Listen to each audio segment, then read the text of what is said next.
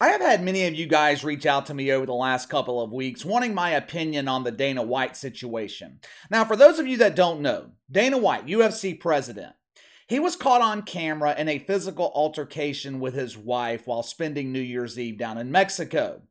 Normally, when I receive an influx of emails like this on a story, I'll make a video about it whether I really want to or not. If enough of you guys are interested in something, the least I can do is cover it. But I stayed away from this Dana White story for a reason. I don't like discussing people's personal relationships, especially when it comes to something like a marriage. What happens between Dana White and his wife is between Dana White and his wife. It's none of our business. I had this same stance when it was first reported that Tom Brady was getting divorced. The only time we discussed that here on the channel was when numerous so-called experts at ESPN claimed the divorce of Tom Brady would have no impact on him this season. I thought that was absolutely preposterous. Your home life bleeds over into every other aspect of your life. If you want proof, just look at Tom Brady this season. Over the last week or so, I have been watching media coverage of Dana White. The fake outrage, the hypocrisy, the holier-than-thou attitudes, members of the media passing judgment on a situation they know absolutely nothing about. This afternoon, I finally reached my breaking point, so we're going to dive straight into this. Now, we're not going to get into the personal aspect of this. I am simply showing you guys the hypocrisy in the mainstream media. The only thing I'm going to say about Dana White is this. Under no circumstances is it ever okay for a dude to hit a woman. This is something our fathers taught all of us growing up. However, my dad also taught both me and my sister another lesson. This more or less pertained to just my sister. My dad always taught us it was never okay to hit a woman, but it's also not okay for a woman to put herself in a man's place. Meaning, if my sister took it upon herself to start beating on a dude, you better expect the same in return. If he hits you first, completely different. But if you're slapping him around, punching him repeatedly in the face, and he finally has enough and retaliates, don't come crying to me about it. Initially, the mainstream media had a big stiffy over this Dana White story because it wasn't really being heavily covered in the media. One of our favorite failures here on the channel, Smelly Jameli Hill, she expressed her fake outrage over this lack of media coverage in an article for The Atlantic. More specifically, she was talking about the lack of coverage on ESPN, the worldwide leader in woke. This, of course, is where the hypocrisy begins. For starters, Jemele Hill conveniently omits one important detail from her work of propaganda. Video of this altercation between Dana White and his wife began circulating on January 2nd. Think back to last week. What else happened on January 2nd?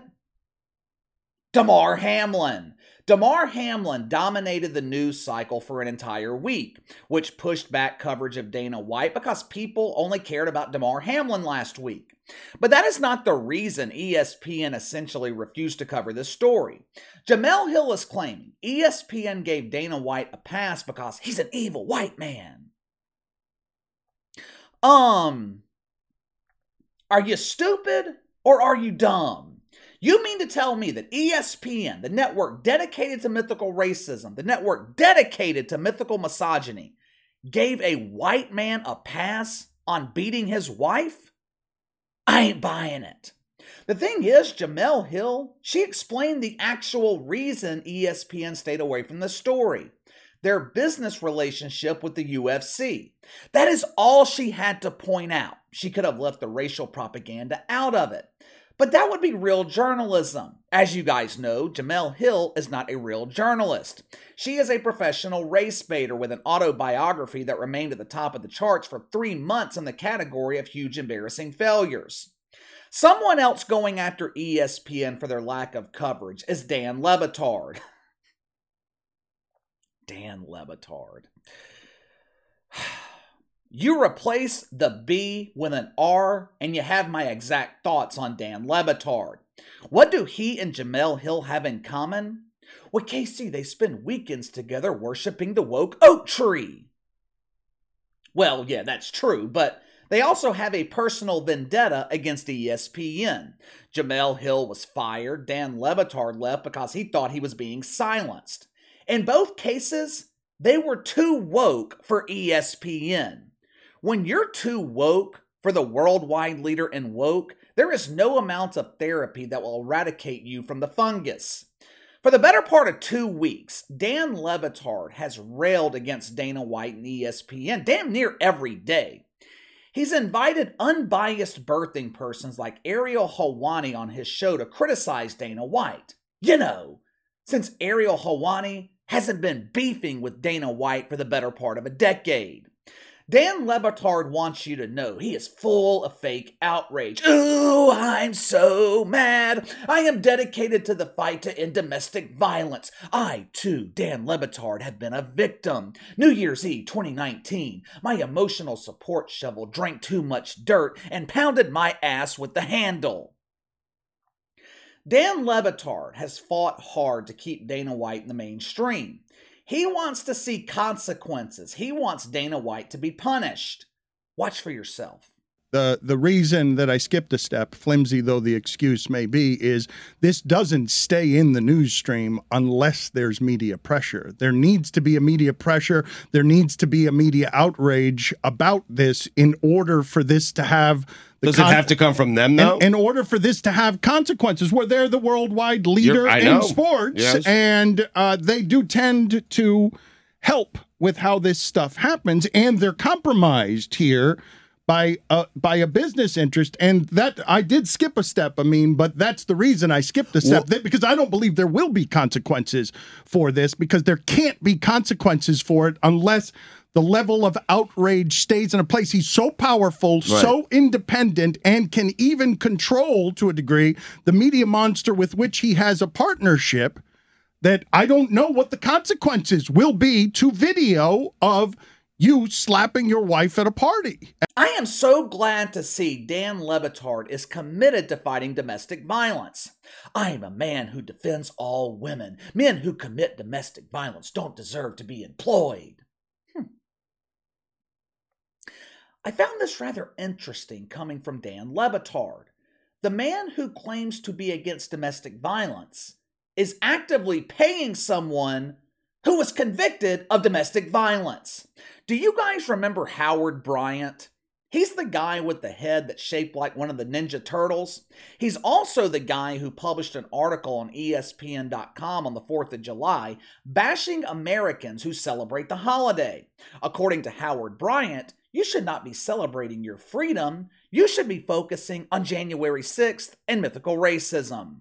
10 or so years ago, Howard Bryant was caught choking his wife in front of their 6-year-old son. He was criminally charged, ended up receiving a slap on the wrist. Guess who supplies Howard Bryant with woke welfare every 2 weeks?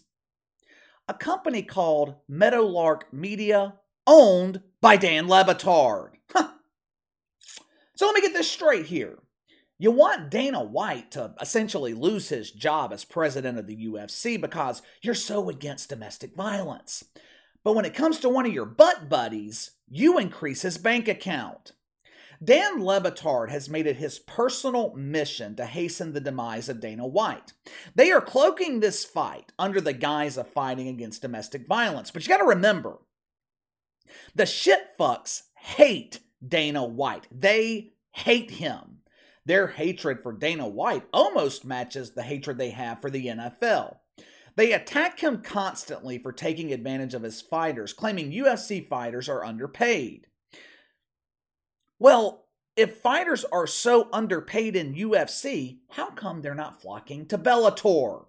The main reason the shitfucks hate Dana White, he was a supporter of Donald Trump. Oh, the T word. Please only refer to him as Orange Man Bad. This has nothing to do with defending women. It is not about ending domestic violence. This is about taking down Dana White. This morning on Woke Take, Molly Qerim got into an argument with Stephen A. Smith. What was the crux of her argument? She wanted to see Dana White punished. She was actually making demands, pressuring Endeavor to punish Dana White. Watch it for yourself. We condemn, and domestic violence is egregious. It's unacceptable. It shouldn't happen, and he shouldn't be able to exact his punishment. And so many people make poor decisions or get involved with the law, and they don't get to say, hey, my shame's enough. No, you face punishment in addition to that, and that should happen here. And he has a boss, and that is Endeavor, and I expect them to hand something down. Okay, so you have Jemele Hill, Dan Le Batard, Molly Qerim, along with damn near every other member of the mainstream media, pushing for Dana White to be punished. Jemele Hill, she tried comparing Dana White to Ray Rice. She claimed that outrage was greater for Ray Rice because he was black. Ray Rice, of course, never played another down in the NFL. Jemele Hill insinuated the same thing should happen to Dana White. Two completely different situations. I shouldn't have to explain the differences to you. And no, it has absolutely nothing to do with race. With all this media coverage of Dana White, with all this fake outrage, I have noticed one glaring omission. Every shitfuck is pushing to have Dana White canceled. They all want to see him punished. I keep hearing words like accountability, consequences. Let me ask you something. How come Molly Qerim isn't saying the exact same thing about Dana White's wife? How come Jemele Hill isn't pushing for his wife to be punished? Go watch the video for yourself. Now, I'm not justifying Dana White's reaction, but he's not the one that started this physical altercation. How come they are pushing so hard for the man to be punished, putting all the blame on Dana White, when the woman started the altercation? It is complete hypocrisy in the mainstream media. They are all afraid to hold the woman accountable because their lifetime pass to the Butt Bongo Festival would be revoked. They don't want to deal with the backlash they would receive from lonely men whose only contact with a woman is pumping the inflatable doll in their closet. These people are always looking for someone to blame, and it is always politically motivated. Put Adam Silver in this same situation.